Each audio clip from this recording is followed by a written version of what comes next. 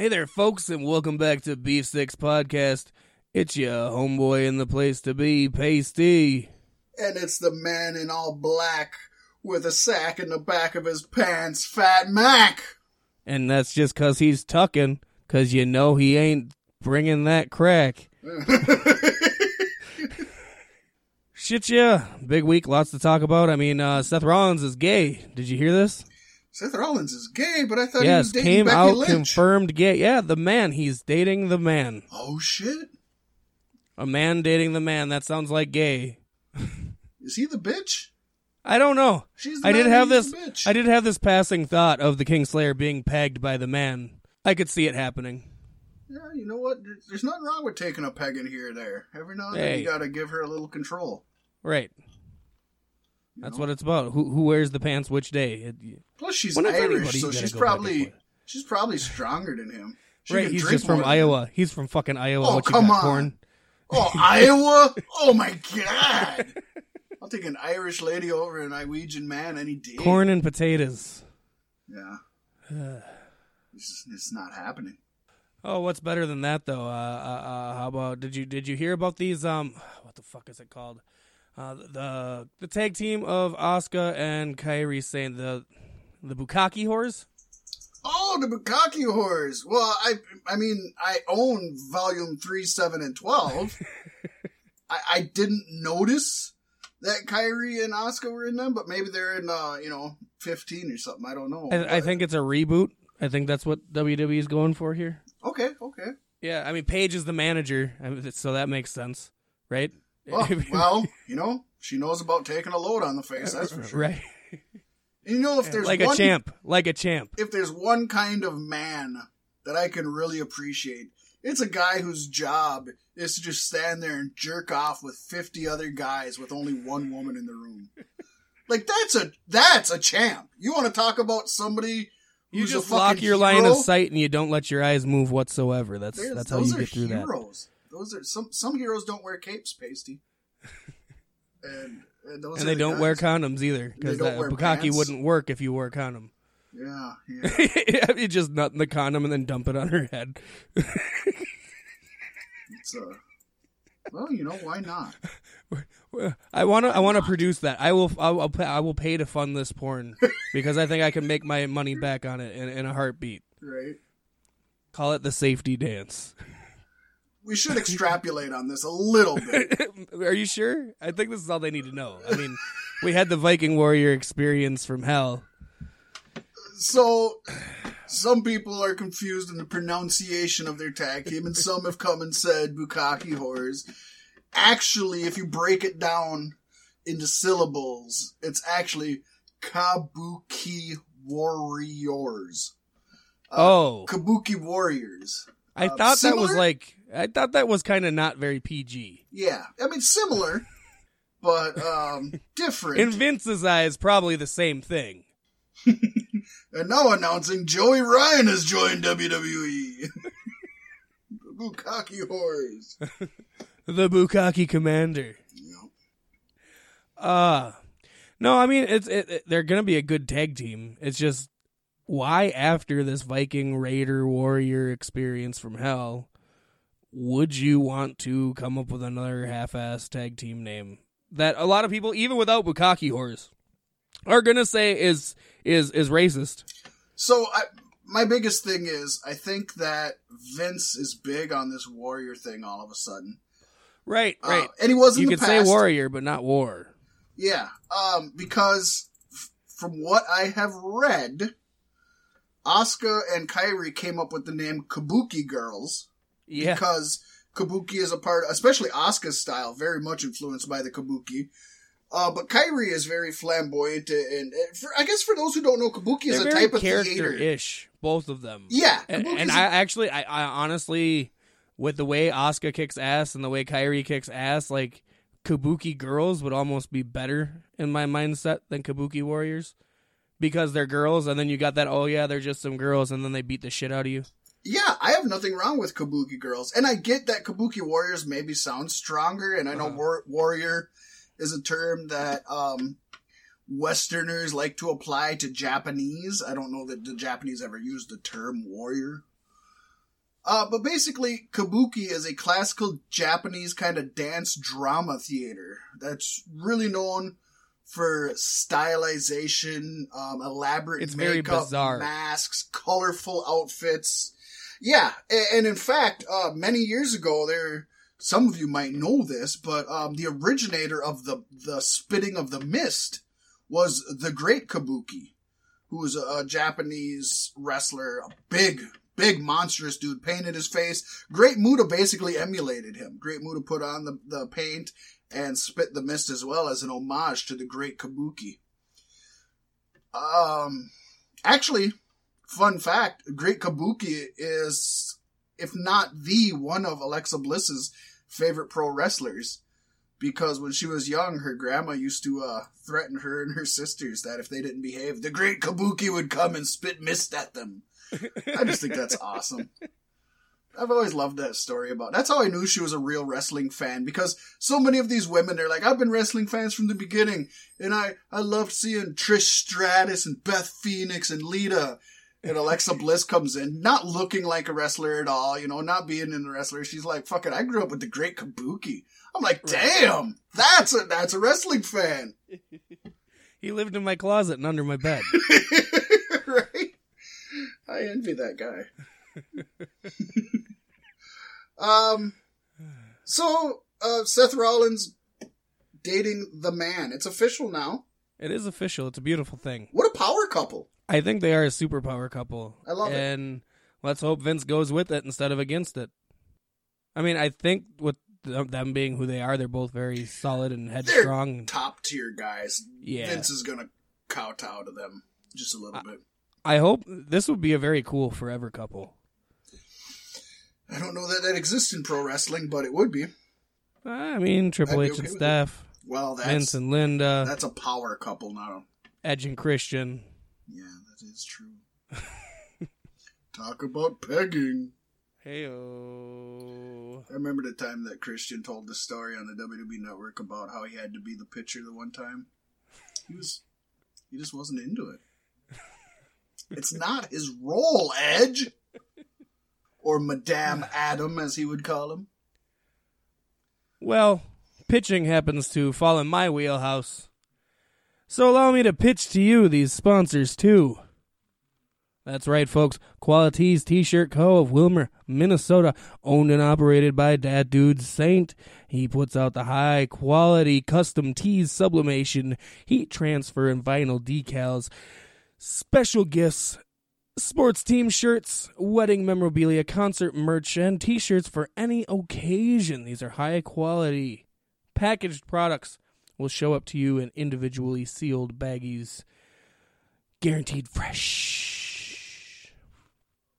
But if that pair ain't what you wear, then get yourself to Monster Wear for all your small run or bulk orders on decals, stickers, T-shirts, hoodies, hats, glassware, jerseys, and many other types and styles of fabrics, along with custom graphics and logo services designs offered to you. Monsterwear Clothing is your one-stop shop for all your promotional needs. Great service, quick turnaround times. Locally sourced here in the state of Minnesota by my friend and yours, Corey Matthews, a.k.a. C-Loke of Psycho Sane Entertainment. Yes, high-quality products from high-quality, upstanding Minnesota music staples. Fat Mac, I hear you got some music for us, too. You know what? The Chinese rover that they sent to the moon, it's the first time that anybody's ever actually been to the dark side of the moon, other than Pink Floyd. Yeah. And they're actually, right now it's on TV. If you guys want to turn it over to CNN, well, no, because this is recorded. You can't do it now. So you'll have known about it by now, but Pasty, CNN, Loke, right. They're talking about this. The rover on the dark side of the moon, they've been checking out these craters to try to see what exactly the mantle of the moon is made out of. And it's, I don't know if this is a joke or if this is what it is, but they're reporting it right now that they actually found something in the stones, and it's got like symbols on it. Hold on a second there. Okay, I'm just gonna read it right now off of the screen. They got it right now. What it says is, set your phasers to fun. and prepare to celebrate the 50th anniversary of the Apollo 11 moon landing in interstellar style at the 4th annual Galactic Get Down. A 3-day outer space themed kabuki... Oh, wait, no, they misread it. It wasn't, music and camping festival located on the outskirts of Houston, Minnesota at the breathtaking Brokeback... Wait, no. Oh, God, I'm reading this live, folks, so they're changing it. Okay, Outback Ranch. 2 stages, no overlap in music. There is something for everyone at the Galactic Get Down. The festival is farm-friendly, and there are plenty of... it's family-friendly, and there are plenty of activities on site. The festival also provides a variety of artists painting and creating all weekend. There are independent food vendors to satisfy every craving, and with craft and art vendors lining the paths, you will definitely find something to add to your collection of festival gear. Marklar. I don't know what Marklar is. Yeah, so that's kind of cool. And the folks that brought us this news, they're just kind of running down everybody here on the news team, but we got Dead Larry, The Lowest Pair, Zach Deputy, Chase Mackay, That One Guy, Danny Reese, Cass Haley, The Bob Pat Band, Heatbox, Rampant Roots, Smokin' Joe, Swashbuckler, Reed Grimm, Gus Royale, Space Monkey Mafia, John Sullivan, Big Zach's Hip Hop Showcase featuring a Flow State, Ira Hayes and the Strays, Mitsuo Mushirini. Oh, no, wait, no, that wasn't. Porky's Groove Machine. They didn't even screw that one up. I just misread it. Wow. Breaking news that y'all heard here first, even though it's recorded on Beef Sticks Podcast. Well, there you go, folks. The Dark Side of the Moon is tied directly to Houston, Minnesota, and some We're gonna bizarre have to turn look of into events. this. We will give you an update next week, I guarantee. Oh, wait, Pasty. There's some kind of primitive clock. Some kind of primitive clock. It's set to 62 days as of right now, and it looks like it's counting down. Is that a doomsday clock? Doomsday or Boomsday? I don't know. Moon might crash into the Earth in 62 days, folks. Get to Houston, Minnesota. That's where we band together as humanity for one last go. We'll be there. I'm going to be there with money in the bank, baby. Money in the bank, hey. That shit's coming up all fucking ready.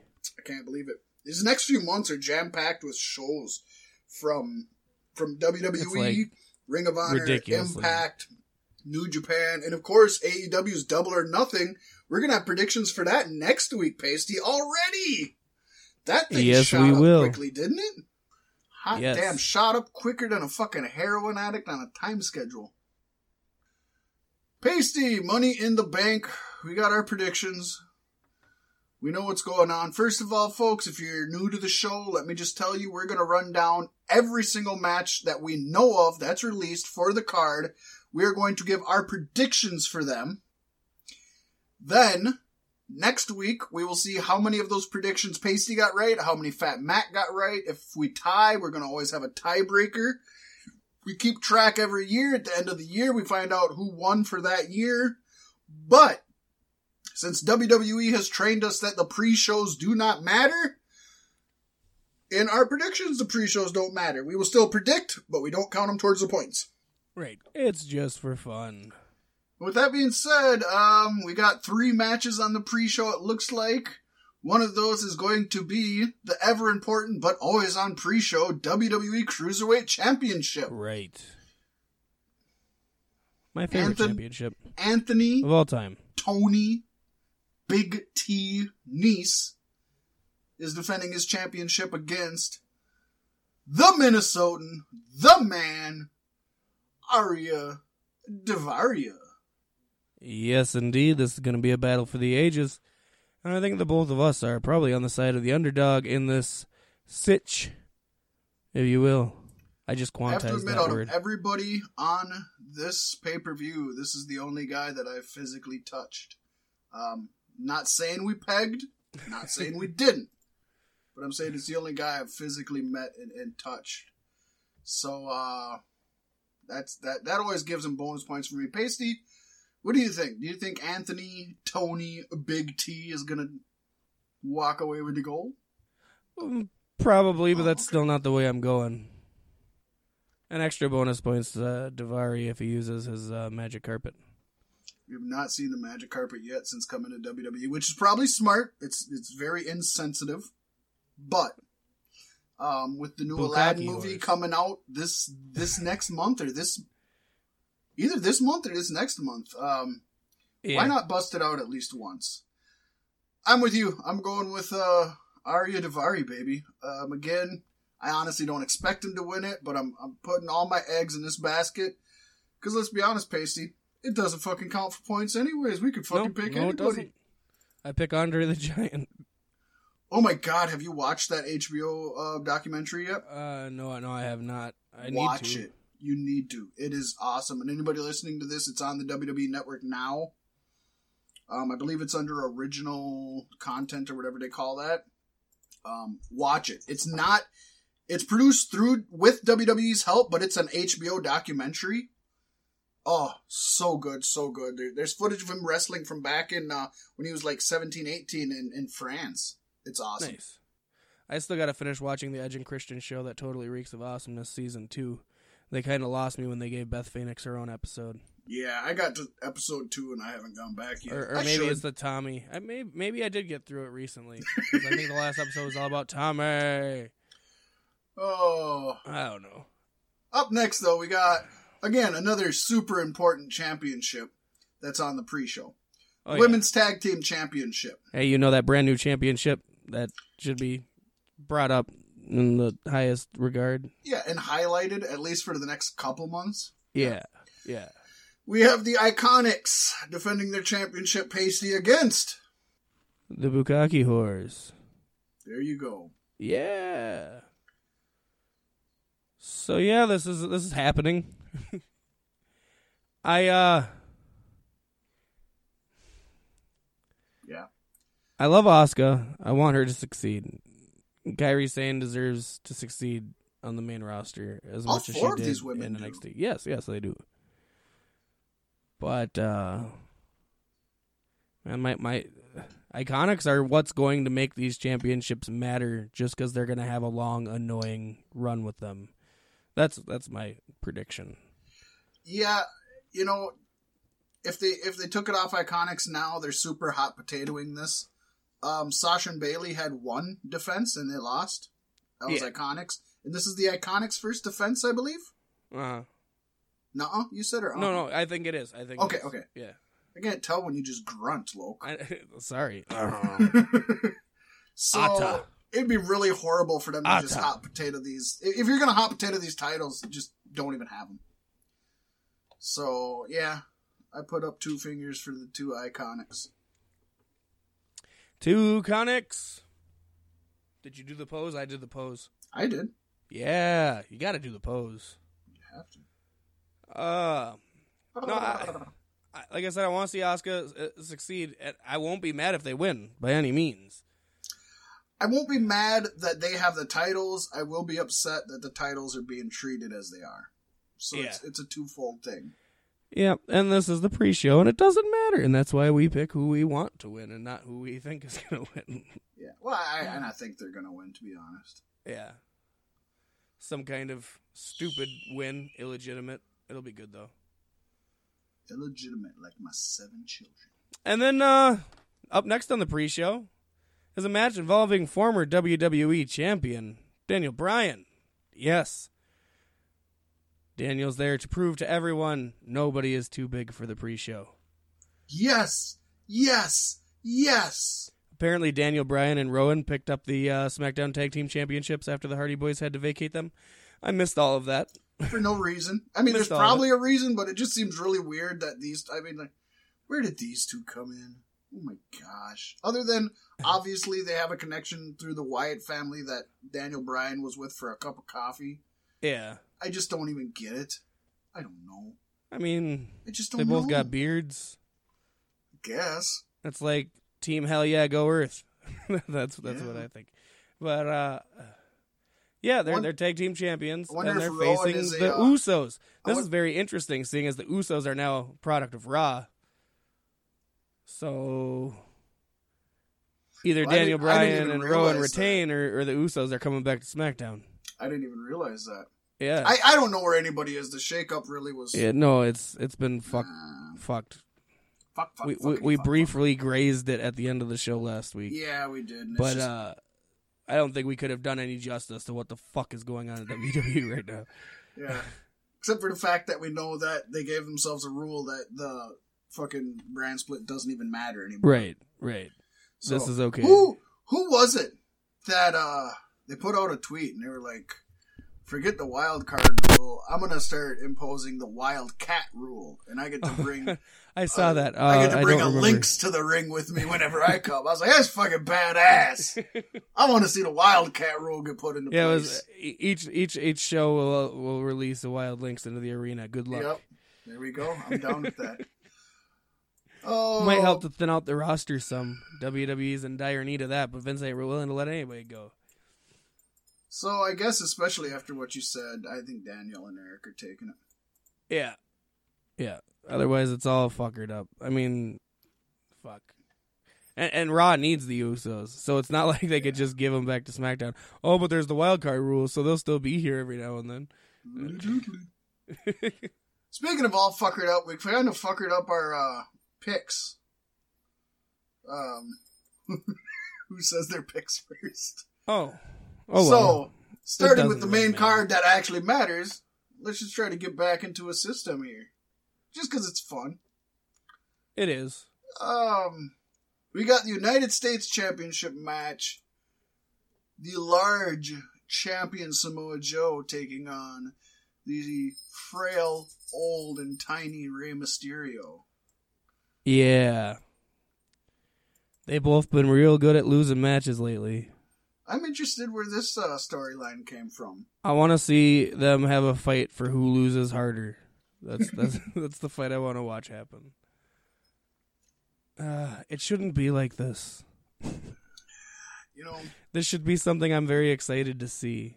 It should be. But it's something I'm like, why aren't the SmackDown Tag Team Champions on the main card? Why isn't this on the pre-show? Yeah, 5 or 10 years ago, this would have been exciting. It would have been so good. Nowadays, Samoa Joe's been neutered and Rey Mysterio. Or if it was in any other company currently, I think it would be awesome. But probably still not as good as 10 years ago, but yeah, for sure.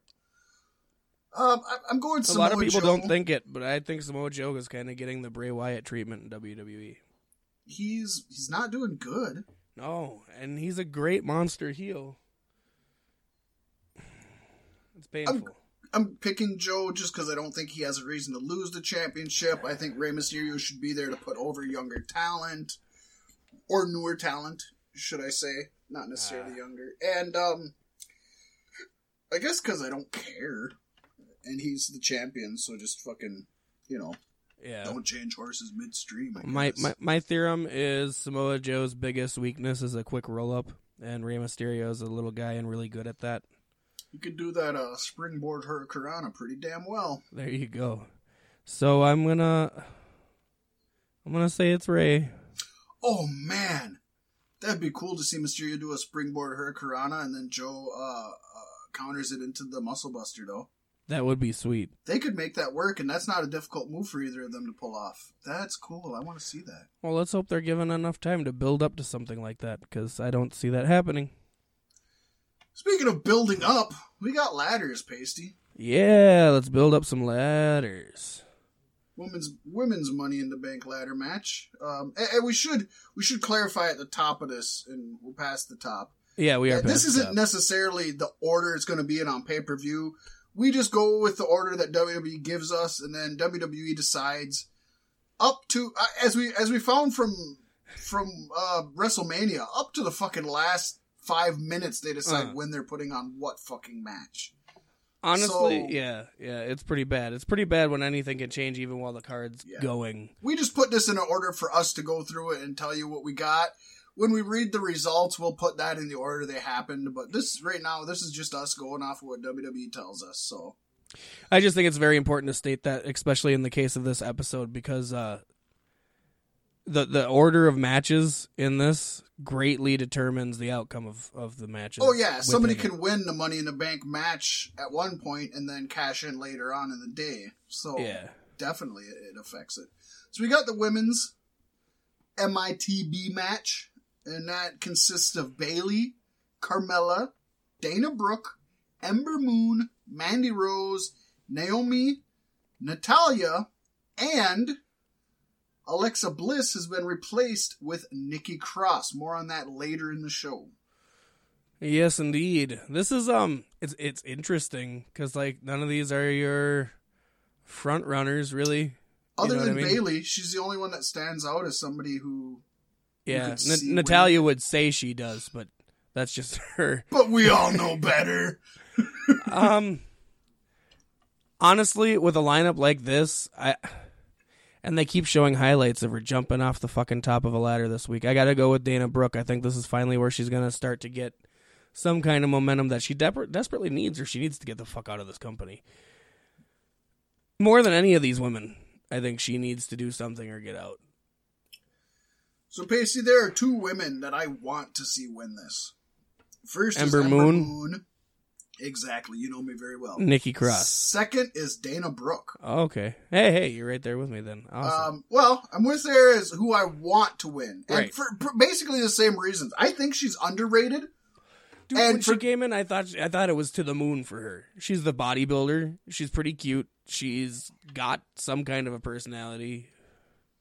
See, that was the opposite when she came in, and folks who have been listening to us for a long time would know. I thought she was just a random bodybuilding bimbo blonde, and they were just throwing her in there.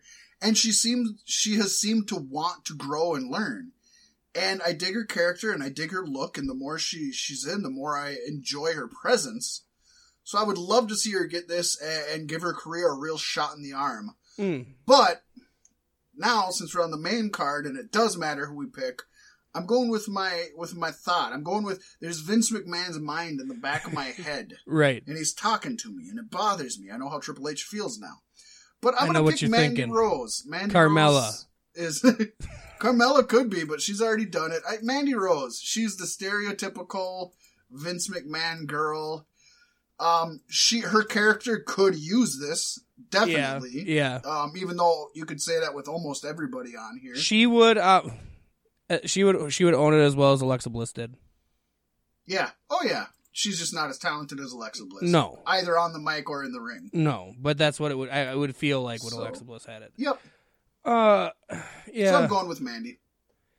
I mean, honestly, any way that you split this, I kind of like it just because it's not your normal one. I would assume with the way this card is built that the woman who wins is not going to successfully cash in. But that's just me, and that's just at this moment. This isn't anybody could win fucking Money in the Bank. Though. There's no one person that I'm looking at this that I say they cannot win, and there's no one person looking at this that I'm saying they're definitely winning. Right. I like that there's no like real main eventer, and I hate that. I'm not dogging on them at all, but I like that there's no real main eventers that are like the obvious shoe-in to win. I mean, Bayley was a main eventer. This is what Money in the Bank should be. It should be these mid-card people who don't normally get that chance. The upper mid-card, for sure. Well, even you know, I would deal with a Heath Slater Money in the Bank match. You know what I mean? Like, yep, you would. Heath Slater, James Ellsworth, Enzo. Fat Mac ain't finna, but you would. Yep. Moving on to men in the Money in the Bank ladder match. We got the men's Money in the Bank ladder match. The story of Fat Mac's life. Damn right. Got sick of them bitches. We've got no longer Mustafa. No longer Cien Almas. No longer Lone Wolf. No longer, oh my gosh, I forgot his name. Three-man band? Well, no, I was going to go with his real name, but no, He's been in WWE so long, Drew I forgot Galloway. his real name. No longer Galloway. Versus no longer Fergal. Versus no longer Bob Orton's son. Versus Ricochet. Right. He's still Ricochet. Versus no longer El Generico. He was never El. What are you talking about? Oh yeah, that's right. So for those of you who are more WWE centered, we have Ali versus Andrade versus Baron Corbin versus Drew McIntyre versus Finn Balor versus Randy Orton versus Ricochet versus Sami Zayn. Hate to say it, but this one sounds good. Fantastic competitors for a fucking ladder match. Yes!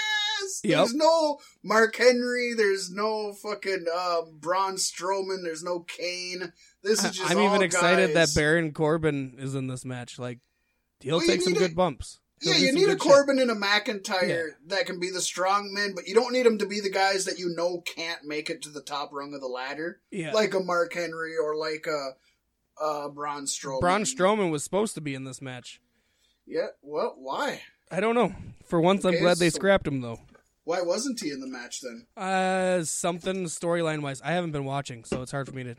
And then I've had computer issues, and it's been a nightmare of a week, so... Well, I think you need to step up and show Vince who's boss. Yeah. I'm going to go way back, Pasty. We're hopping in the way back machine with Peabody and Sherman. And back in the day when this guy first came on the scene in WWE, he was called by Vince McMahon the Chosen One. To wear leather pants in a group with two other washed-up jobbers.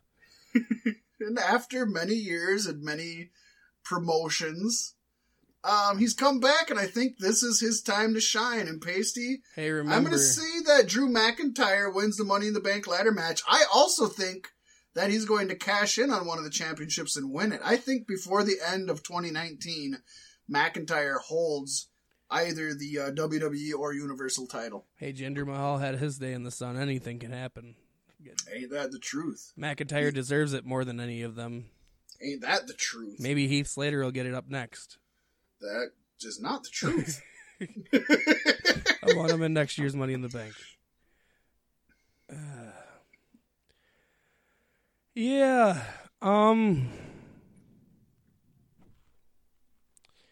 I think characterly, I mean, like I said, I haven't been watching recently, but lately when I do watch character-wise, Sami Zayn is the one being pushed hardest right now out of these flavors of men.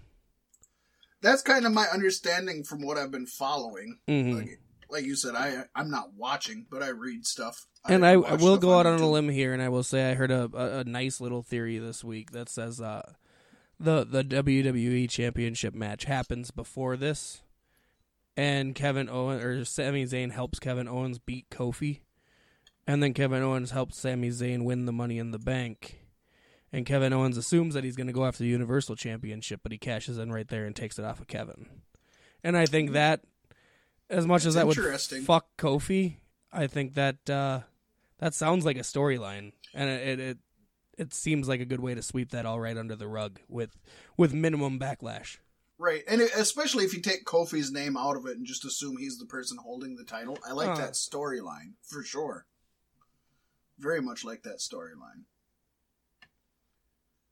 Yeah. So that's your guy, Kevin Owens? We're not there yet. But yeah, no, my guy, I'm going to say I think Sami Zayn deserves it. Well, I thought you meant Kevin Owens was winning the Money in the Bank match. Well, no, because Kevin Owens isn't in the Money in the Bank match. Well, you never know what's going to happen. They can change it up to 30 minutes before the show. Alexa Bliss is out. Kevin Owens is in. He just starts tearing up Carmella and Dana Brooke. Grrr! Turnbuckle or ringside apron powerbombs yeah. to everybody. Yeah, it's good. It would be good. Stuff. Cannonballs. Oh my god, him hitting some cannonballs on those bitches. Oh, I want to see him just squish Mandy Rose. She won't be so pretty after that. Should be sounding like Umaga's penis. I say pretty lately too, because a lot of people think she's super hot, and I don't. Ooh, Mandy Rose? Yeah, I don't subscribe to that. I look at her and I see what she's going to look like when it. she's older. You know what I mean? Oh, fuck that. I see what she I see what she looks like with makeup, and it's average. Yeah. Not bad. I don't like to... The one from the Riot Squad is cuter, but she's not even good looking. Oh, you're talking about... The Mandy Rose knockoff. They brought her up at the same time in case Mandy Rose didn't work out. Liv Morgan. Liv Morgan. I like Liv Morgan.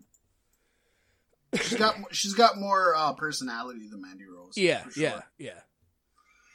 Okay, where are we at? Now we're at the story Cage. Everybody wanted to see, and now everybody wants to just fucking end. It took so long to build up, and now it's like, okay, this should be the last one. If we get a solid resolution here, I think I'll be happy with it. But we have to get a solid resolution. Steel cage match, The Miz versus Shane O'Mac. The Miz is really increasing his repertoire lately, ain't he? With all these matches that he usually doesn't participate in. Yeah, like this is shit that 2 years ago Daniel Bryan was pointing out, you don't do this shit. Yep. And he said, because I care about my career. Well, it seems now that Miz is staring down the barrel of wanting to retire so he can spend time with his family. Kind of feels like that, doesn't it?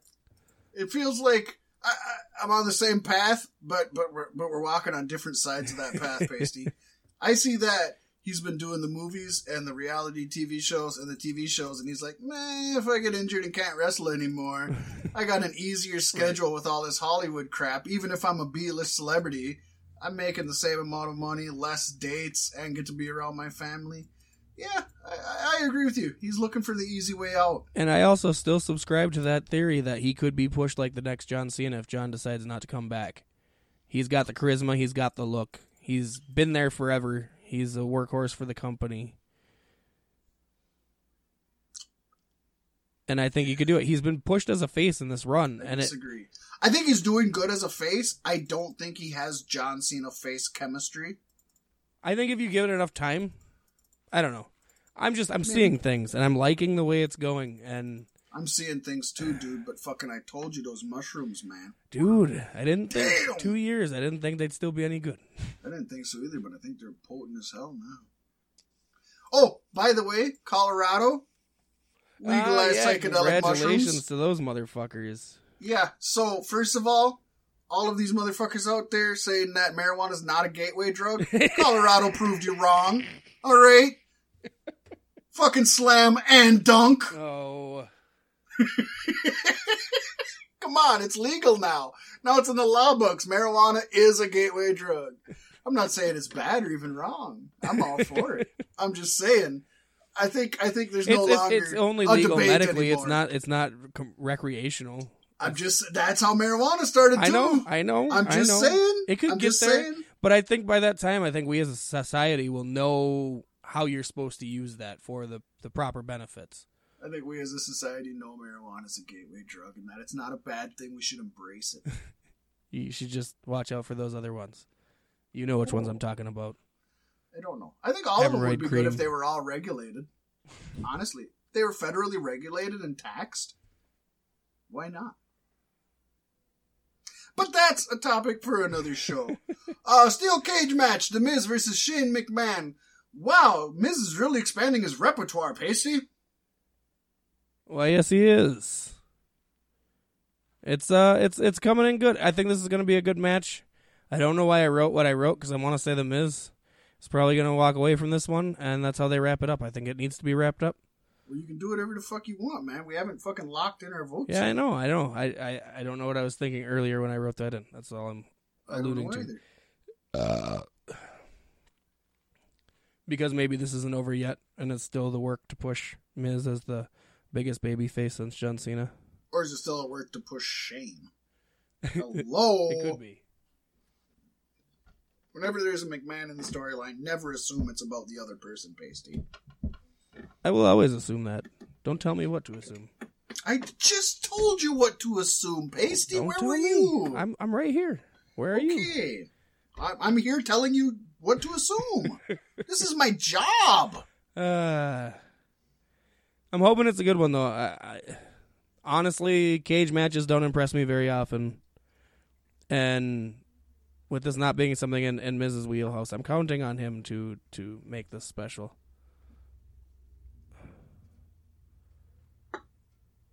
And your pick is? The Miz. Okay. I want them to bring a throwback, whether it's on one of those random throwback Raws or whatever, or if they have some sort of a throwback pay-per-view.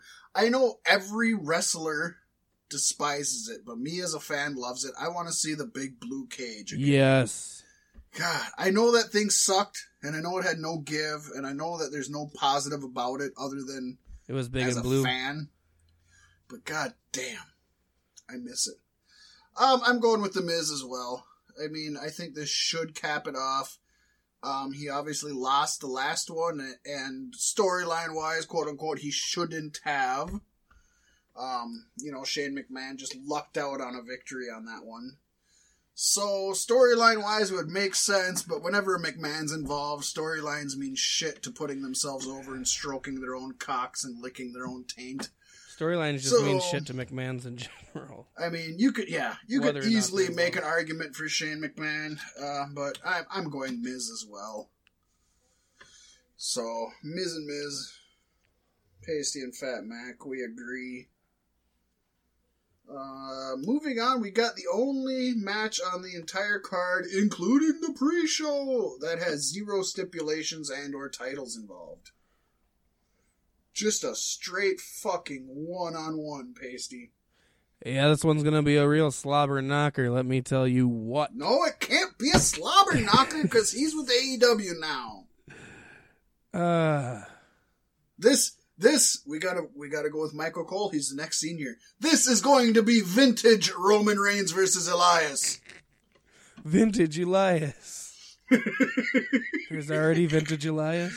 Yep, this is vintage Sampson? Elias. This is Elias Sampson. Oh my god, he lost! That is vintage Elias! I still love him. If I ever buy a WWE shirt, it will be a Elias t-shirt. I guess I just don't watch enough to be into him, but I like he gets his character over. He does, and the crowd knows that he's gonna fucking turn on him, but they're always behind him until he does. Yeah, so I don't dog him for that. I just don't get into him. I don't know what it is, but I don't. Roman Reigns, I still don't get into Roman Reigns. So that's the truth. But I'm going to go against my gut here and say I think Roman Reigns wins. Again, when I put my head against your gut, all I hear is... Right. I got Vince McMahon's voice in the back of my head telling me Reigns must pose. Even though I think the only fucking reason to have Roman Reigns versus Elias, especially when there's no stakes involved, could only be for Roman Reigns to put Elias over. I don't know. I thought that was the case with him and McIntyre at WrestleMania. So that's where I was. Yeah, I know. So it's like, wow. But yeah, Vince is telling me to pick Roman. I'm picking Roman. Well, I'd like to think Elias is different than Drew McIntyre in ways that Drew McIntyre can never amount to. Different, but I think Drew's better. I was originally going to go with Roman Reigns, but we both had said like it would make so much sense if Elias would win. It's the only way it makes sense. I'm going. Unless you're Vince. I'm taking that ride. I'm going to walk with Elias as usual. All right, WWE. I walk only with Elias and Evan. Next up, we have the WWE Championship match. We have KK versus K. Whoa. What? What was that? We have Kofi Kingston versus Kevin Owens. Come on, man. Come on, pay attention. So, new champion Kofi Kingston. This is his first title defense, or has he defended it on Raw? I think he's defended before. Okay. He's defending it up. I don't know. I can't say 100%, but I think he has. Okay, so, yeah. Wasn't it supposed to be Daniel Bryan? Or who was it supposed to be? Yeah, it would have been Daniel Bryan if he was cleared. If Daniel Bryan would have been cleared, Kevin Owens would still be with New Day. That's the way it goes. It's supposed to be Daniel Bryan. Yeah. But he wasn't cleared, so Kevin Owens took his place. But Daniel Bryan's on the pay-per-view. Right. Daniel Bryan was cleared 2 days after they made the decision to pull the trigger for Kevin Owens. But he's not facing Kofi Kingston. Right. More fucking WWE fucking bullshit. They don't know what's going on right now. Nobody knows. Word has it Triple H is fucking losing his mind over there right now. I've read that. I've read he's pretty upset with a lot of people, including possibly Vince, although he doesn't say it out loud. He's liked some tweets of people shitting on the product and telling him how they can make it better. Yeah. And then unlike them later when Vince told him to. But, goddamn. If shit keeps going like this, Vince is going to have some kind of a hostile takeover on his hands. They're going to have to do something about it. You know what I mean? He might step away once the XFL gets going. He might take a couple steps back, you know? I fucking hope so. Things are weird right now, and I don't like it. I think he's waiting to see what happens with AEW. That's the problem. Is they're like, what happens with AEW? Well, don't wait and sit back and wait for something to happen. You fucking get yourself prepared for that. Kind of, but the question also remains, with AEW coming, does WWE change course to compete with them, or does WWE dig their heels in the ground and stay with what is obviously working and compete with them? You know, from a business sense, it's a hard thing to figure out what's going to be the correct path. Yeah. I don't know. It's a very interesting time in wrestling right now, and my head is fucking spinning. Right. In the best ways, though. Yeah. It's a good time to have a wrestling podcast. Let's fucking just say that. Truly. We're never without news, an abundance of it. Oh, man. Speaking of that, we need to get moving. Oh, I know we do. So I'm, I told you guys the theory about the Kevin Owens, Sami Zayn thing. It would be super awesome, but man, Kofi deserves this, and I don't think it's time to get rid of it yet. And so, hashtag Kofifi. Yeah, same way, especially since Kevin Owens was just kind of inserted in. No reason to give him the title from Kofi. I like Kevin Owens as a champion, but I think Kofi needs to run with it. Next up, if the Sami Zayn Kevin Owens thing did happen, there's no saying that. I mean, Kofi could easily beat Sami Zayn to get the championship back. You know what I mean? That is true as well. Yes. And I wouldn't be completely against that, although But they have that no automatic rematch clause now, supposedly. Well, they have you don't automatically get a rematch clause, but they've given so many automatic, right. rematches to people just with asterisks. They can easily do it. It's the wild card rule. He gets another match. Right. It's not a rematch because Kevin Owens took the championship from me, and then he took the championship from Kevin Owens. There's your stuff. They're fucking... I have a feeling they're going to just use this wild card as if it's an actual wild card and just anything. Right. Just fucking anything. Uh-huh. They don't even give it. Oh, it's the wild card. Here comes Lars Sullivan. He wins the WWE Championship. Beats Kofi for it. Congratulations, Lars, on graduating from... Pork is made from chicken. Wild card. The only title that actually means anything to Vince McMahon is up next. Universal Championship. Seth Rollins defending the title against the phenomenal AJ Styles. I don't know what the storyline led to this. I hope this is as good of a match on film as it is, not film, but on video as it is on writing. It sure fucking should be. Because I love these two, especially when a title's involved. I'm going with Rollins. I think he keeps it. I don't think AJ needs it, but I'm really looking forward to this one, Pasty. The funny thing is WWE is billing this as the first time they've competed in history, but WWE also dug up footage from 15 years ago when they had their first match together. Oh my god. I suppose it's the first time that Seth Rollins faced AJ Styles, but Tyler Black faced him a while back. Uh-oh, here comes Jon Moxley. Right? Oh god. I love that this match is happening. I really think it's a solid. It could go any way. But at the same point, I think we all got bored with AJ Styles a little bit. And Seth Rollins is the man to have the championship. He's fun to watch. He's dating Becky Lynch, so he's kind of untouchable right now, right? Becky will beat you up. Right? Fuck yeah, she'll beat Styles up. This is another one of those matches I love seeing, even though I'm not keeping up with WWE and I'm kind of disappointed in them right now. The thing is I thought this was going to be the cage match because AJ Styles came back and he had Gallows and Anderson, and that was kind of the angle. With Seth Rollins is on his own, he doesn't got his boys anymore, but I got my boys back, and so I thought it was going to be a cage match with those guys, sense. And yeah. So, but what I like about this is, 10 years ago, I would never have assumed Tyler Black and TNA's AJ Styles would be in a WWE pay-per-view vying for the most important championship. Yeah. Like, I wouldn't have even have guessed that WWE would have given them a look. No, back then WWE wasn't willing to. Or if they brought you in, you were going to get fucking jobbed out like hell. So as much as I give WWE shit, and as much as we suck the dick of all these independent promotions that are doing so well, and I do love what they're doing, and I do love and you do love sucking the variety. That dick. Oh man, do you I ever? Cocky whore, you. But WWE definitely in the last few years have been making the correct moves when you can have Seth Rollins versus AJ Styles for the Universal Championship, and then if we were just following along in the order we have, Pasty. For the Raw Women's Championship, you can have somebody like Becky Lynch taking on Lacey Evans. Holy shit. This is not shit you would have expected 10 years ago. No, not at all. And honestly, like, this card as a whole is pretty solid for what it's worth. And for it being a Money in the Bank, I'm looking forward to watching this more than I had anticipated. I'm looking forward to watching this more than probably the last few WWE pay-per-views, including WrestleMania. Like, this looks good on paper. It worries me, because WWE's good at fucking shit up that looks good on paper. Yep.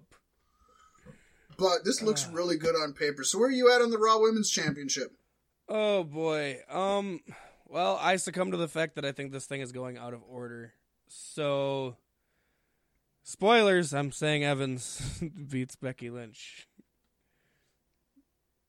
But I think this happens after the other one. So, all right, I'm going to say Becky Lynch keeps the Raw Women's title, which moves us to the SmackDown Women's title. Becky Lynch defending her second belt against Charlotte Flair.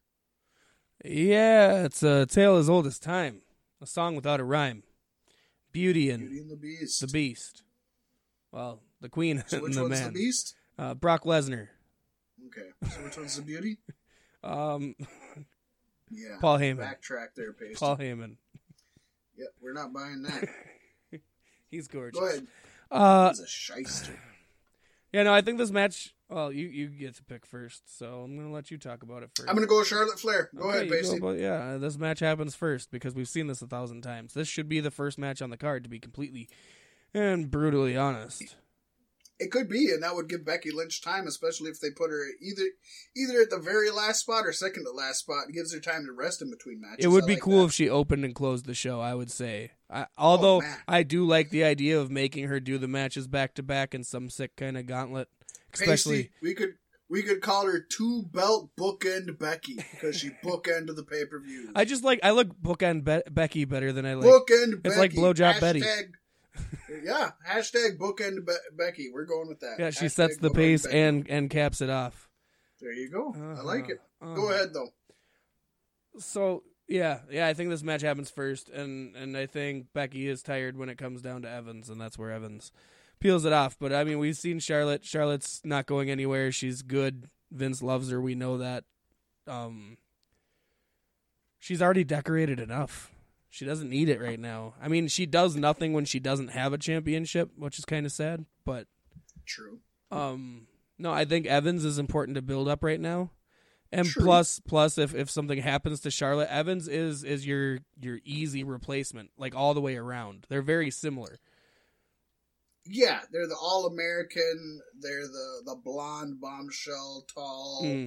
Very much so. And Charlotte maybe from down south, but Lacey does it better. Too right. So, yeah, no, I think as much as Vince loves Charlotte, I think when he saw Lacey, I think his opinion changed, and I think that's why the slow build with her leading up to WrestleMania and shit happened the way it did. So, there you go, folks. The only thing left, Pasty, is we said at the beginning of this year we were not going to have any ties anymore because we had a lot of ties last year in our pay-per-view predictions. More than you would expect. Especially since a lot of them, we picked very different people. Right. I only wear one tie and I wear it very loose. Yeah, there you go. So, tiebreaker is, does Bookend Becky keep both of her titles? Now, obviously, Pasty, you said that she loses to Evans, and I said she loses to Charlotte. So, right off the bat, we both think that she loses one of the titles. But, if you had to say, if you had to say, as an insurance policy, either yes or no, she keeps both titles, where are you at? No. I would have picked yes. I'm going to say if she doesn't lose it to Charlotte, she definitely doesn't lose it to Evans. She's keeping them both if she doesn't lose it to Charlotte. Underlining that right there. So that's our tiebreaker. Folks, tune in next week to hear the results of our Money in the Bank predictions. But don't go anywhere this week. Because, Pasty, I think we have a certain Savage Sentinel to go over. Oh, yes. There's so much more in store, and we're going to start this thing off on a more of a somber note. And as of this recording, this news is very fresh. Like, we were just getting ready to link up, and this was kind of breaking out on the scene. Fresh meat. And that's Ashley Massaro. Massaro? Massaro? Massaro. Massaro.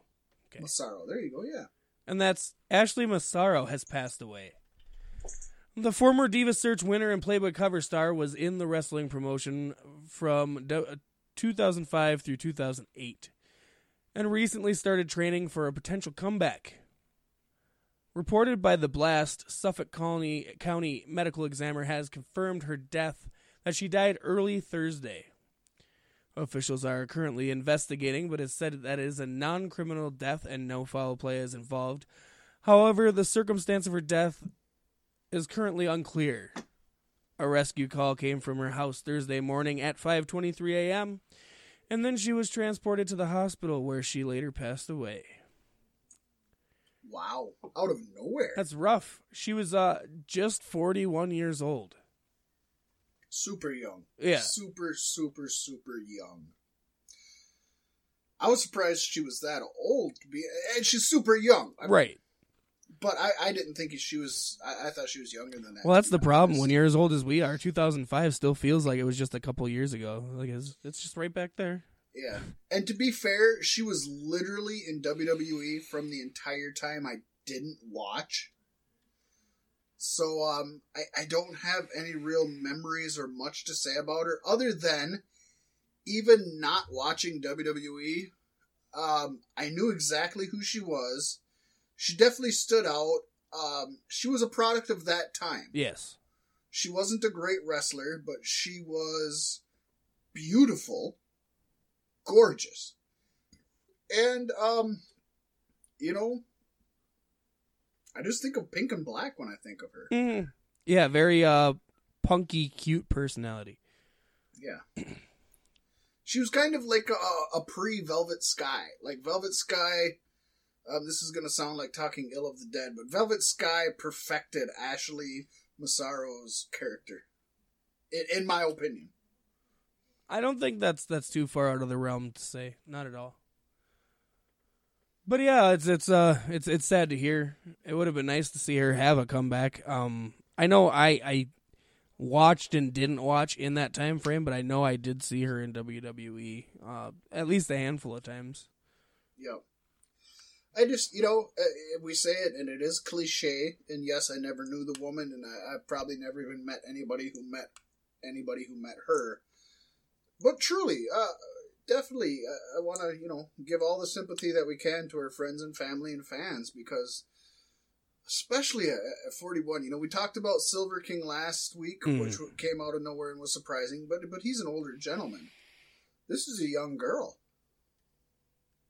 So we definitely, we put it out there to her family, friends, fans, and anybody that was hurt by this.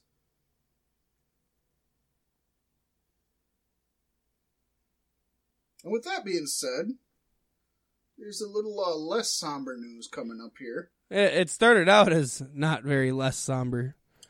Man, the fucking sirens and the red lights were flashing.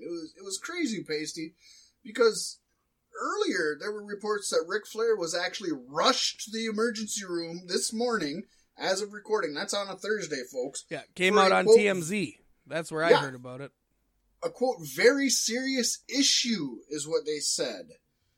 But it turns out Conrad Thompson, who is Ric Flair's son-in-law, said that the surgery was actually planned and that it was not a grave situation. It was he just went to an appointment that he was supposed to have. Thompson noted that Flair had planned to have the surgery before the StarCast 2 event next weekend, where Rick will be getting roasted. Some folks are saying Flair was trying to get out of getting roasted, and so he faked an issue. We don't know. We're going to have to find out. Conrad would totally weekend at Bernie's him. 100%. Conrad said that... Come on, Dad. Conrad said he would not discuss the matter any further, and that it'll be up to Flair or his wife to decide if they want to discuss any other details of this issue. I would assume it's going to be brought up on StarCast 2, obviously. The biggest thing here to me was learning that Conrad Thompson is Ric Flair's son-in-law. That surprised me you didn't know that. It surprises me that he is. It's wow. Yeah. No wonder he's got his in with so many legends, I guess. Oh, no doubt. Played it like Triple H did, huh? Hey, that's the way to do it. He didn't get all these podcasts at AEW just by fucking being a local yokel on the street now. Hey, he's no hunter, though. He has his own company. He actually, believe it or not, he started out, Pasty, on the Ric Flair podcast. Oh. And that didn't last long because, according to both Ric Flair and Conrad, Flair just didn't want to spend time doing it. I know those feels some days. Right? But seriously contemplated retirement when my hard drive crashed this week. I'm like... I don't know exactly how he met Ric Flair, and it might have just been through the podcast. That might have been it. But I know that at one point, Flair and Conrad were talking wrestling, and Conrad's a fan, just like you and I, man. Yeah. And he loved all Conrad these was like, and then we were doing it doggy style. But no. But apparently Flair told him, if you love these stories, you know who you should talk to is Bruce Pritchard. Bruce Pritchard has the best stories. So, you know what? No, I think I do remember how him and Ric Flair got hooked up. It was Flair would sell his services for a price. He was a prostitute. Basically a prostitute. That's what it sounds like. Where he would come over and watch wrestling events and go to wrestling parties with you and your buddies for X amount of money. And Conrad Thompson has made a good living for himself with First Family Mortgage. CowboysForAngels.com kind of thing. Yeah, baby. I'll come over and hold your hand and watch wrestling with you. So he made a good amount of money with First Family Mortgage, so he brought Ric Flair over a couple times to watch events with him and his buddies, and that's how, and he hooked him up with Bruce Pritchard. So then Bruce Pritchard and him started hanging out, and Bruce Pritchard one day told him a very long story. Was this before or after he was married to Flair's daughter? He just recently got married to Flair's daughter, so this is way before. So him and Bruce Pritchard were talking, and Bruce ended up telling him a super long story about the Radicals jumping ship from WCW to the WWE. And as legend goes, Conrad said this would make an awesome podcast. And the rest is history, as they say. Beautiful. This whole thing had very little to do with Ric Flair being in the hospital. But educational. And it's not the only time we'll hear Conrad's name in this run of news. Yeah, probably not. Woo! WWE issued a statement Tuesday that Dylan Miley, a.k.a. Lars Sullivan, has been fined $100,000 for the misogynistic and bigoted comments that he made years ago on a bodybuilding.com message board. Just sad. Super sad. Sad that anybody goes to bodybuilding.com message boards. Right. You'd think those guys would like be too dumb to operate a computer. You know what I mean? I'll write it out and fucking whatever. In addition to the fine, Sullivan will be required to complete sensitivity training and meet with community organizations to discuss the power of social media and the impact it can have. The comments that Sullivan made in the past have been making the rounds for quite some time, like since he debuted in NXT. Yeah. That's kind of the real story here, but go ahead. But they came back under scrutiny last week after Big E responded to a tweet about them, saying, "Many are aware, if true, he has to bear that albatross of being a bigot and working in a company that's now filled with minorities." Now. Yeah. Sullivan issued an apology saying there was no excuse for those remarks, adding, "They do not reflect my personal beliefs nor who I am today, and I apologize to anyone I offended." Honestly, it happened that many years ago. If it wasn't continued throughout the years following that, it's a shame that people aren't just letting it be. But this is the day and age we live in, and what you put out there on the internet, you got to live with for the rest of your life. Okay, so there's a lot to dissect here, but the first thing, and in my opinion, the most blatant thing here is, what the fuck is the term "he has to bear the albatross"? That's a fucking saying? I guess. I don't know. Big E's been on one since he's been out with an injury. Have you seen all the shit? Yeah, but... He's so good. I mean, he should just retire from wrestling and be a professional tweetist. I've never heard the phrase "he has to bear the albatross." That's a bird, right? Yeah. Like, am I wrong? That's a bird. It's a water bird. Okay, so you have to bear a water bird? I mean, I've heard, like that's your cross to bear. Like, you have to bear this cross. What the fuck, albatross? Where the fuck? Because it rhymes or what? I don't know. That's what stands out to me in this whole thing. I've heard it as a phrase. You've heard to bear albatross? Yeah. I'll look up the history of it if you want to. I've never heard that. Okay. But no, Big E's been on one. I mean... Shit, do you think he banged Becky's mom by now? He's got the in. Man, he's got that itch. He's got the funky cold Medina, baby. So first of all, the biggest thing here. I mean, you brought up the point. Yeah, it happened so long ago. It really shouldn't be an effect now. But the fact that WWE knew about it that long ago, but it wasn't until Big E said something that they actually gave a shit, just shows you who WWE is as a corporation. The word albatross is sometimes used metaphorically to mean a psychological burden that feels like a curse. Why? The fuck does that have to do with the bird? It's from a Coleridge poem. Ah, well a day, what evil looks had I from old and young. Instead of the cross, the albatross about my neck was hung.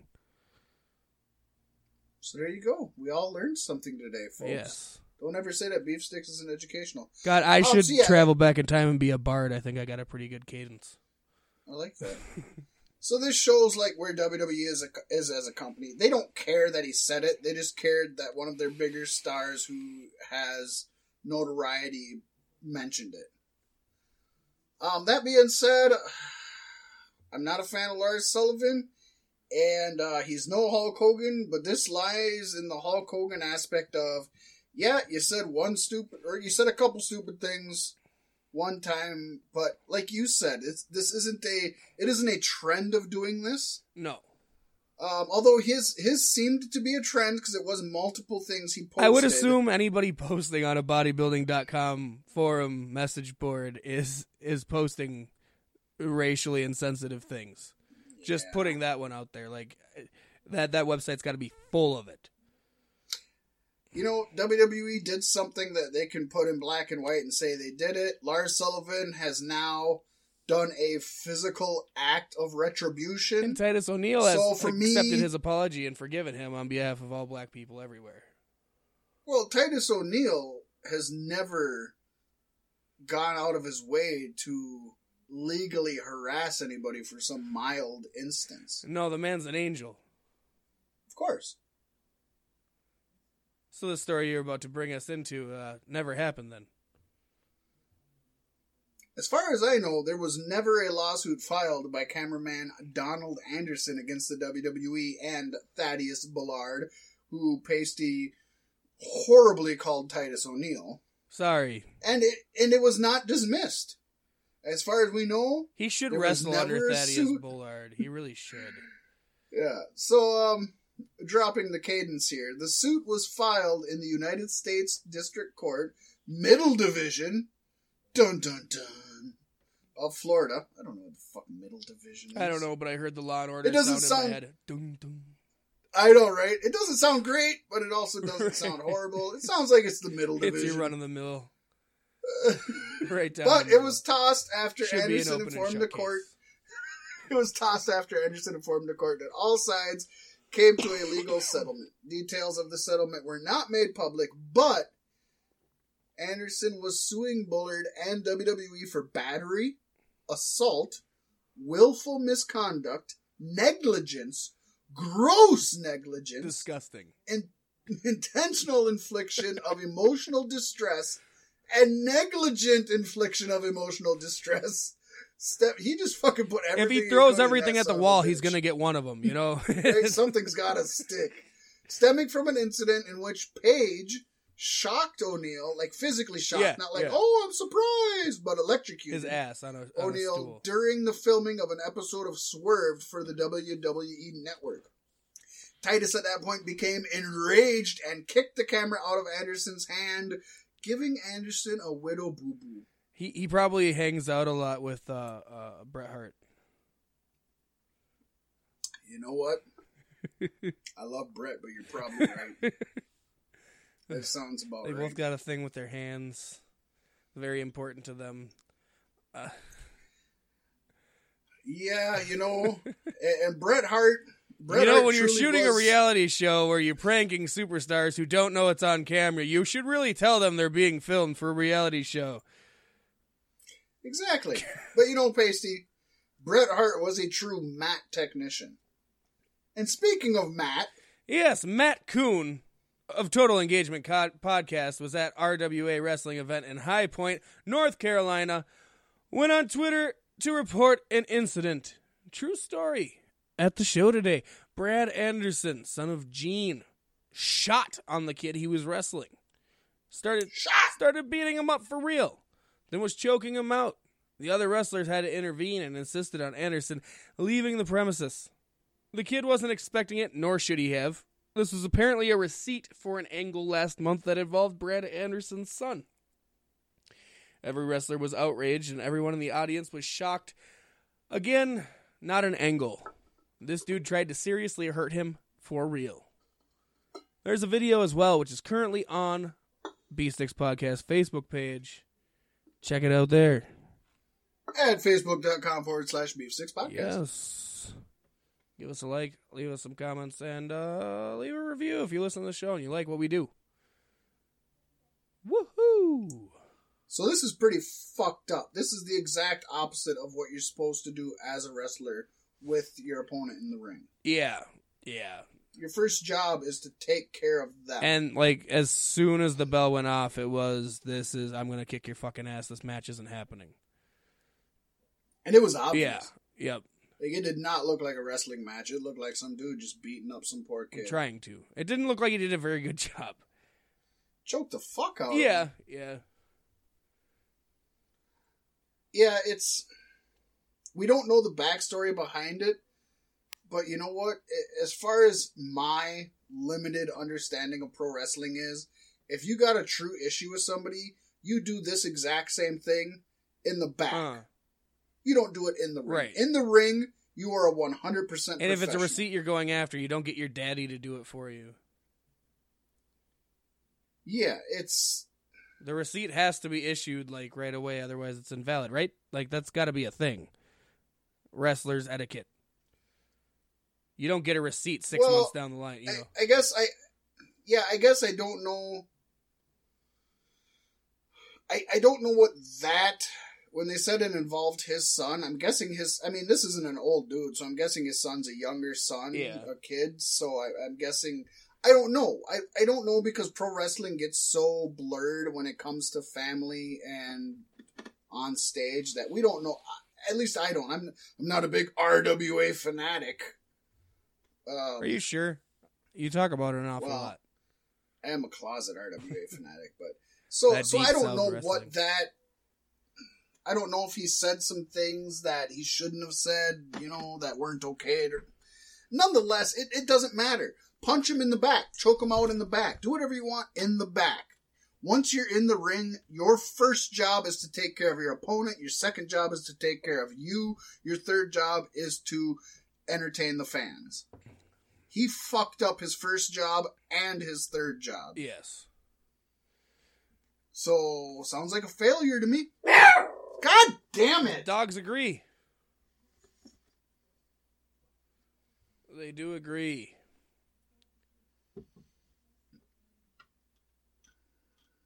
Boy, we are kind of falling behind, Pasty. All right, well, we'll just step it up. 4 of wrestling's biggest promotions are coming together to put on a special show on August 9th in Toronto, Canada. Ring of Honor announced Thursday that they are teaming up with New Japan Pro Wrestling, CMLL, and NWA for what they are calling the Summer Supercard. No talent are currently announced for the show that will take place at the Mattamy Athletics Center. However, they are promising the greatest wrestlers from the U.S., Japan, and Mexico competing for championships and in dream matches. That's going to be huge. This is, without even hearing any wrestlers' It sounds names, as exciting as the show we discovered in Chicago Heights. Yeah, Chicago Heights. Yeah, I got a super chubby for this one, man. This is going to be super fun. 4 of the biggest promotions on the planet right now coming together. Oh my gosh. This is like We Are the World, but in a wrestling ring. It's going to be a good time. I'm definitely going to be looking into that for sure. Yeah, not a lot to talk about with it because we don't really know anything, but goddamn. Goddamn. That's what I say when I'm coming and going. Yeah, well, we got a lot of comings and a couple goings here. So to get right into what would appear to be a new reoccurring segment on B-Sticks Podcast. Until people stop coming and going. I'll never stop coming. And I'm never going to stop What going. is that disorder called when you can't stop coming? I think that's called lucky. That's an albatross to bear. You damn right. Oh. Yeah, you done quantized that shit. You quantized that up the ass. Woo! So MLW announced, Pasty, that the greatest man that ever lived, Austin Aries, will be heading to their promotion. Shit, I got excited. A-Double's acquisition was hyped on the most recent episode of Fusion. Now, the exact date for the former Ring of Honor and Impact World Champion joining the company has not yet been revealed, but everybody is super stoked for what is to come. Yow! And go. And go. WWE.com announced that a former Impact X Division champion has reported to WWE Performance Center. Is it Austin Aries? It is. Holy shit, yes. The man's making moves. $1 million moves. No. Michael Paris, better known to sports entertainment fans as DJ Z, reported for training this week at WWE's facility in Orlando, Florida. A professional grappler for nearly 15 years, Paris specializes in dynamic top rope offense and has put many competitors away with moves like the 450 splash, the 360 splash, and the 970 6'5", 54 325.6 splash. Damn! That one's an albatross to bear. That it is. You quantized that shit. He has experienced wrestling internationally, including in Mexico, Japan, and the United Kingdom. Paris has also captured dozens of championships on his journey to WWE, such as the International Wrestling Cartel Super Indie Championship, a title formerly held by the likes of AJ Styles, Johnny Gargano, Adam Cole, and Corey Graves, all which have either passed through or skipped right by WWE's Performance Center. You gotta love how WWE.com never once mentions Impact Wrestling in this, where he really made his name. Yep. Okay. They only bring it up when it's a joke, and they'll only say TNA because it doesn't exist. It's like the Boogeyman.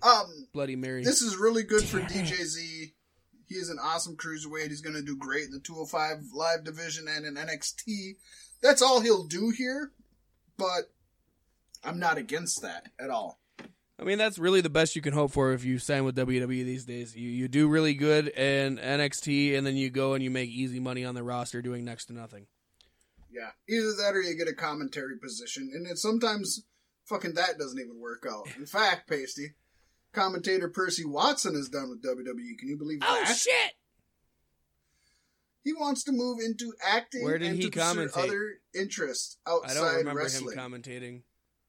Well, Watson was a commentator from 2016 to 2018, Pasty, calling the action for 205 Live and Main Event. Still do Why Main weren't you Event? watching those shows? I thought 205 replaced Main Event, really. Earlier this year, though, he was replaced on 205 Live by Aiden English and replaced by various commentators on Main Event as well. Wait, Aiden Watson English then isn't went wrestling to anymore? NXT. This news is full of news. This is so meta. This it's is deep. News. It's a news well. So he went to NXT earlier this year, and being as we're not even halfway through this year, you might be surprised to find out that he is no longer there. He actually called action for the recent Worlds Collide shows on the WWE Network, also as well as the NXT. I've been meaning to watch that. I still got to. I still haven't watched it either. But Watson has now been replaced by Beth Phoenix on NXT. So, good luck, Percy Watson, in your future endeavors. Thank you for staying on commentary, Beth Phoenix, and not making a real in-ring return. At least for now. It'll probably happen. It's probably the only reason. The only reason Edge and Christian came back to do the second season of the show. He's like, okay, but you got to give my wife something. Pacey, it'll happen and it'll be killer. It will be killer. Just like PW Insider reporting on Monday that Killer Cross has been unhappy with the current contract he signed with Impact. Ooh, finally a guy who's unhappy there. Seems like everybody's very happy to be there. Well, I'm unhappy with Killer Cross being there myself, so you know what? We're in unison here. Singing the same song. Yeah, he's been, since he signed with Impact a year ago, he's been unhappy, and he requested a raise in pay that is based on what he believes his market value could be outside of the company. That works real well for people like Leo Rush. Yep. He is reportedly pushed for a 6-figure guaranteed deal that would bring him far more than he was currently making working for Impact. What fucking company's giving him that would be my big question. Probably WWE. Doubt it. Well, I mean, who else would pay that much money for him? Not AEW. Nah, I don't think so. I hope not. While the major issue has been on the money side, he has also raised concerns about how he's being used from a creative standpoint. The Canadian promotion countered with an offer for a new restructured 3-year deal, but the money offered was less than half of the 6 figures Cross was looking for. Cross got cross and turned down the new deal and asked for his release in order to explore options elsewhere. Shades of Leo. Yep. Oh boy, new tag team. They're going to go and they're going to fight Enzo and Cass somewhere in an indie that nobody cares about. Killer Rush, baby. As of this recording, Killer Cross's request for release has not been granted. Relations between the two sides are said to still remain professional, at least for the time being. Yeah. It's nice to see other companies putting stupid asses in their place. Yeah. I've said it in the past. I don't dislike Killer Cross, but I'm not a fan of his, and I don't need to see him. No, Killer Croc is way better. He's badass. I like Killer Croc. But Killer Croc, he can't wrestle and fight anymore because he's had too many concussions. And another person who has had quite a few concussions lately Boy, all the dogs are gone, man. It's fucking wild. There's something going on with the moon. Alexa Bliss Pasty is no longer going to compete at Sunday's Money in the Bank that we alluded to earlier, but we did not tell you why. And the reason is she is not medically cleared, allegedly due to another concussion. As Donald Trump would call it, collusion delusion. Exactly. WWE claims a suitable replacement will be named ahead of the event, and in fact, Nikki Cross, just today, as of this recording on Thursday, was revealed to be her replacement. Now, it is worth noting, Pasty, Alexa was cleared for in-ring return earlier this year after missing 3 months due to a previous concussion issue. Bliss was on this week's WWE European Tour, but she did not wrestle in any matches. She was also scheduled for a 4-way match on Raw this week, with the on-air reason for her not showing up being she lost her luggage.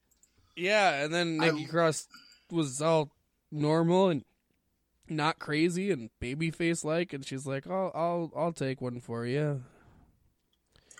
So that's weird. I love Alexa Bliss, but I'm worried about all these concussions. It looks like her career could be cut short. She hasn't even had a match since being cleared to wrestle, and she can't wrestle. I think it's time to hang it up, to be honest. I mean, Corey Graves did it, and he did it gracefully. Do it gracefully.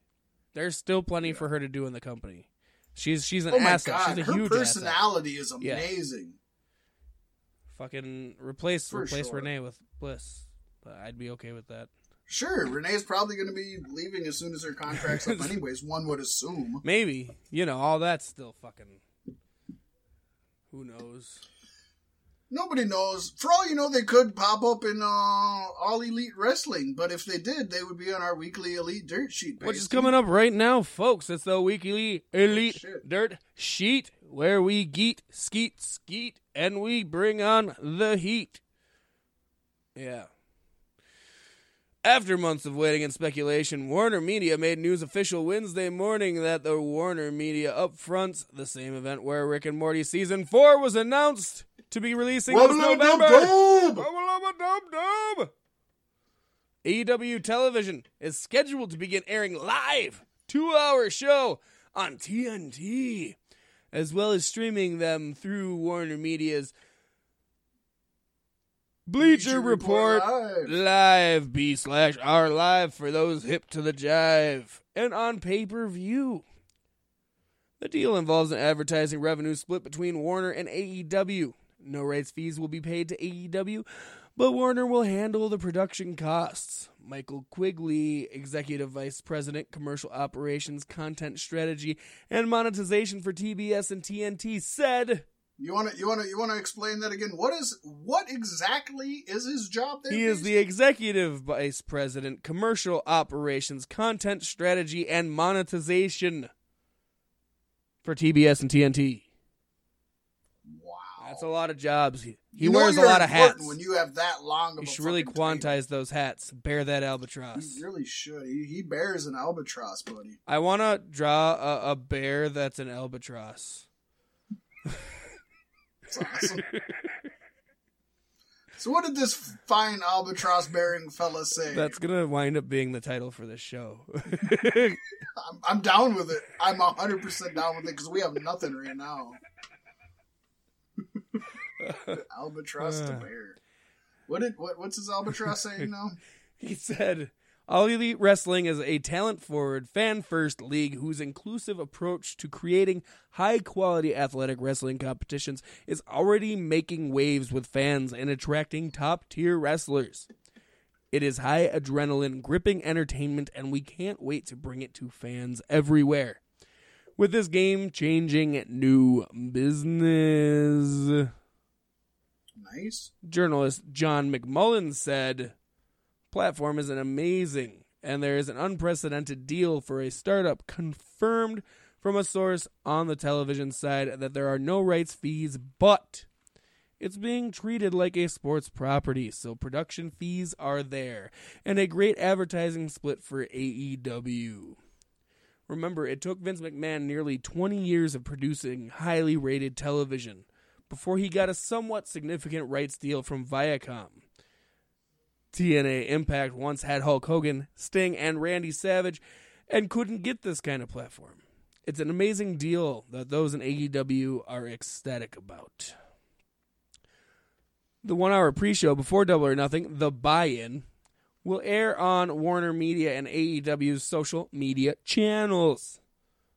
Wrestling fans have wanted and needed something different, authentic, and better for far too long, said Tony Khan, president and CEO of AEW.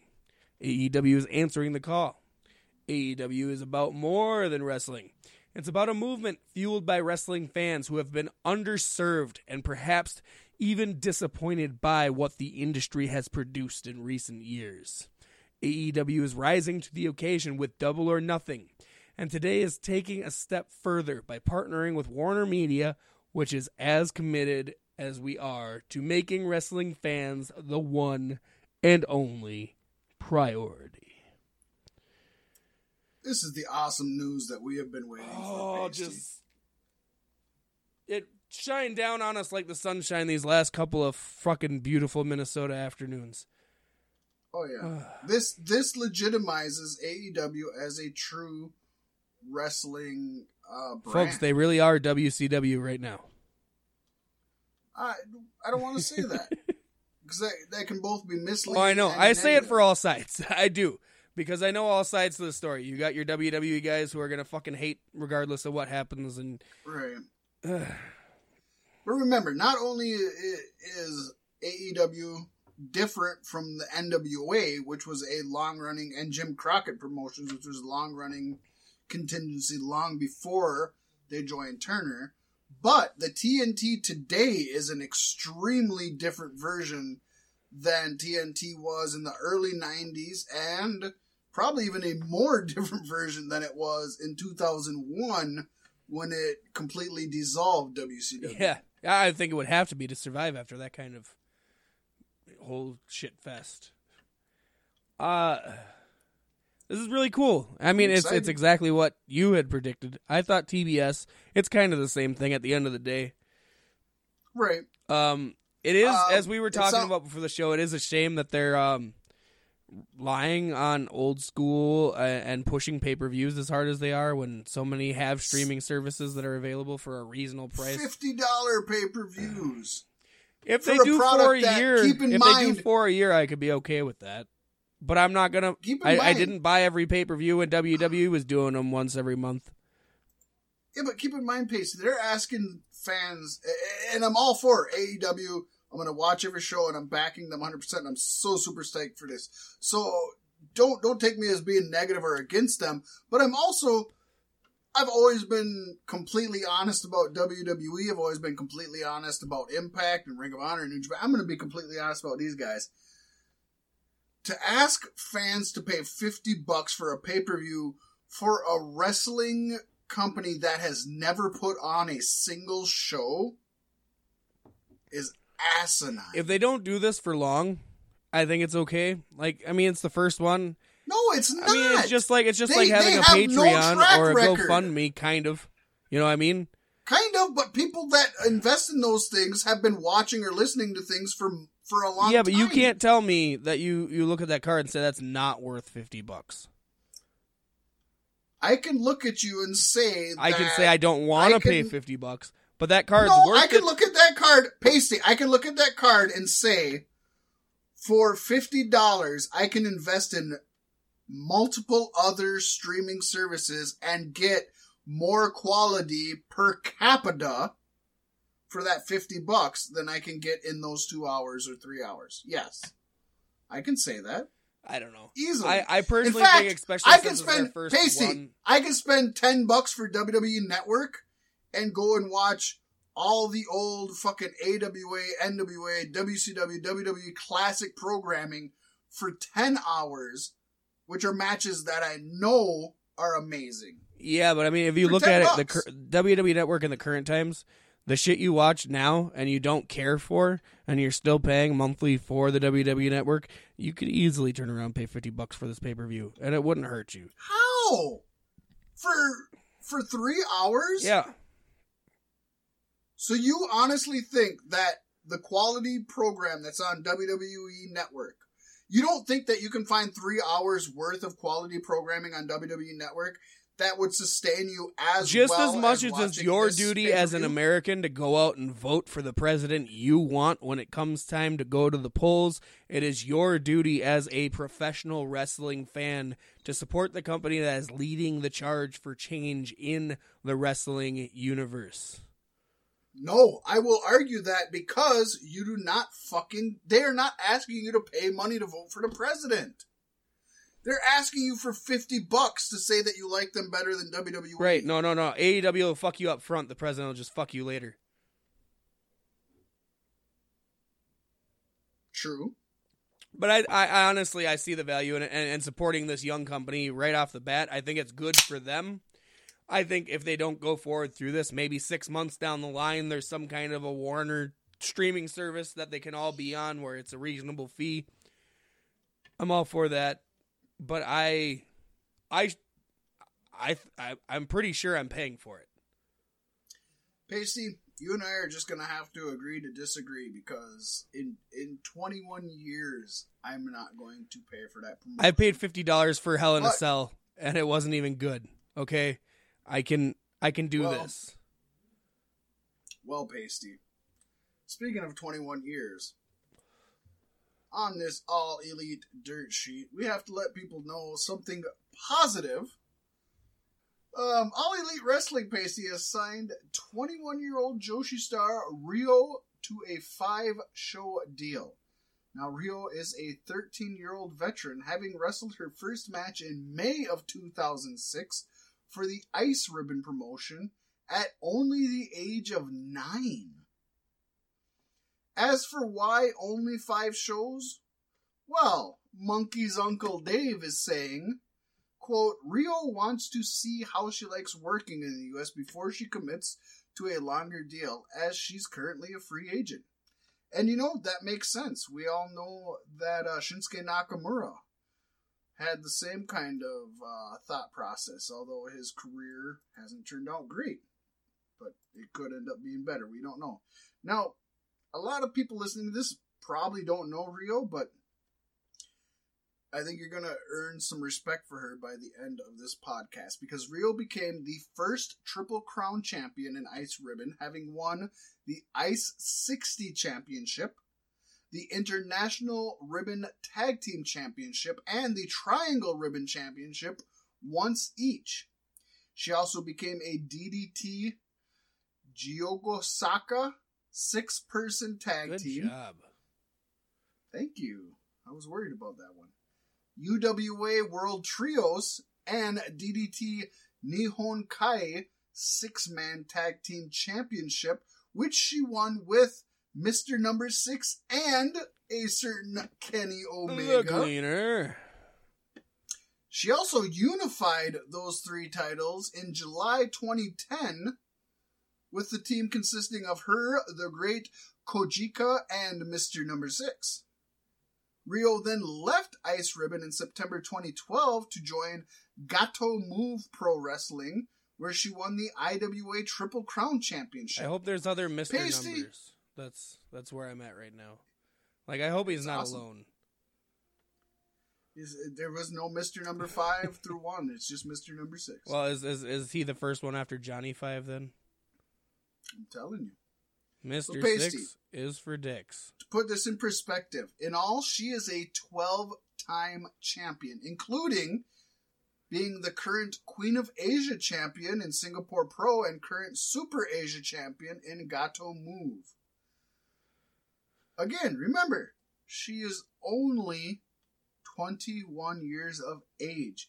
Kenny Omega and Ryo have some history together, Pasty. They have teamed together on 5 separate occasions and are currently undefeated together. In fact, the last time that they teamed together, they defeated Kaori Yanemyama and Masa Takanashi on the Gato Move Japan Tour in 2013. Omega actually showed Cody a video of her during a recent Being the Elite episode. That is really cool. Very young talent that's been around for a this long time. And contrary to popular belief that's going around on a lot of the news sites, she was not the 9-year-old that Kenny Omega wrestled in DDT, although she did wrestle in DDT when she was 9 years old. I would assume so. With a career like that, I mean, you kind of got to pass through there, right? DDT has some pretty loose and wild rules, man. A very mysterious ice cream being Cesaro. I mean, Christ. Well, All Elite Wrestling is continuing to flesh out its roster of referees. After signing referee Rick Knox last week, they've now added another referee in the form of Ring of Honor veteran Paul Turner. Wow. He had been with Ring of Honor for several years and was one of their top referees, alongside Todd Sinclair. They have also acquired the services of Aubrey Edwards, a female referee who was working for WWE's NXT brand and refereed for the Mae Young Classic and WWE Evolution pay-per-view. Is that my bae? That's my bae. Hell yeah. That's Hell the girl. Yeah. I was really hoping she would have got some AEW. strong spotlight in WWE, but I'm happy you're here. She's getting a strong spotlight, yeah, buddy. She's more power to her. Hell of course, yeah. You get the best. Oh, of course, because I saved the best for last. And that is Impact Hall of Famer Earl Robinacher Hebner. We were just fucking talking about this like 2 weeks ago. Last week even. Shit, yeah, we were. We said he's the next guy that needs to go. He's opted to go all in with All Elite. Now, this is a fucking major acquisition. Huge. As far as in-ring officials go, with Hebner having over 4 decades, Pasty. That's more than I've been alive. More than you've been alive. More than 4 decades of wrestling experience. Earl is one of the most experienced and well-known wrestling referees in the world and still currently working in the squared circle. Now they just need red shoes, and then they got everybody. I'm telling you. He started out Pasty in 1977. Yeah. And since then, he has worked as a referee for a number of well-known promotions, including TNA and NWA and the aforementioned WWE. He has been the referee of some of the most very significant matches in the history of our business, though Pasty is probably best known for his 17-year tenure with the... Yes, indeed. And he refade. He refade. You quantize that word. He did that a lot. Damn right. It's his albatross to bear, you know. But he refereed many main event matches for the WWE, WWF, but he is most infamous for the 1997 Survivor Series Montreal Screwjob between Shawn Michaels and Bret Hart. Yes, indeed. You can't talk about wrestling and not know who Earl Hebner is. I mean, this man is... To me, he's as synonymous with professional wrestling as JR. You know what I mean? Earl Hebner is to American wrestling fans as Red Shoes is to New Japan wrestling fans. He's just there. He's just always going to be there. He's got that face, man. He's got such a dumb, dead face, and I love it. I just want to squish it. He's going to die in the ring. He's a human. He's going to hit a human count, pug, and then he's going to die, and it's going to be a hell of a fucking Earl ending. Hebner is a human pug, and I just want to squish his cute face. Oh my god! I want to squish his face and just shake his jaws and do Who's going to steal our T-shirts and sell them on the side? You are. Well, if any company can handle that, it's a T-shirt company such as All Elite Wrestling. I tell you what. You damn right. They can handle. They probably. That's what they're paying. They're paying him in merchandise to sell. Maybe he's making their merchandise, and that's how he got in on it. He's like, "Hey, I can make a merchandise. I went legit, guys. Cheap. I did it with WWE a while ago, buddies. You have no idea." So good. It's the coolest thing. It's good shit, man. It's good shit. The only news that could be bigger than this is if they had a fucking huge name for a new commentator. Well, but since this is the end of no. Lucky for you, I did some digging. What? I did some fucking. I'm a sleuth and a detective, and we're actually ahead of the curve on this one. Oh my gosh, we got Sherlock As far as now, I don't think any real media sources have reported this. Oh, bust it out, buddy. Bust it out. Well. Bust it out like the old Bukkake horror, man. Oh, yeah. Can we do the safety dance version where we bust it in rubbers and just kind of pour it on them? I think that's our Albatross the bear, buddy. Quantize that hoe.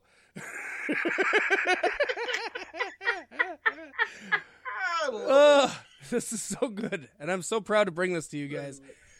The All Elite commentary team of Jim Ross, Alex Marvez, and Excalibur is about ready to roll tide, as AllEliteWrestling.com/roster now includes a card for Conrad Thompson. Oddly enough, this has been out for 24 hours at the time of this recording, and we have yet to hear anyone report on this outside of a tweet from Ryan Satin.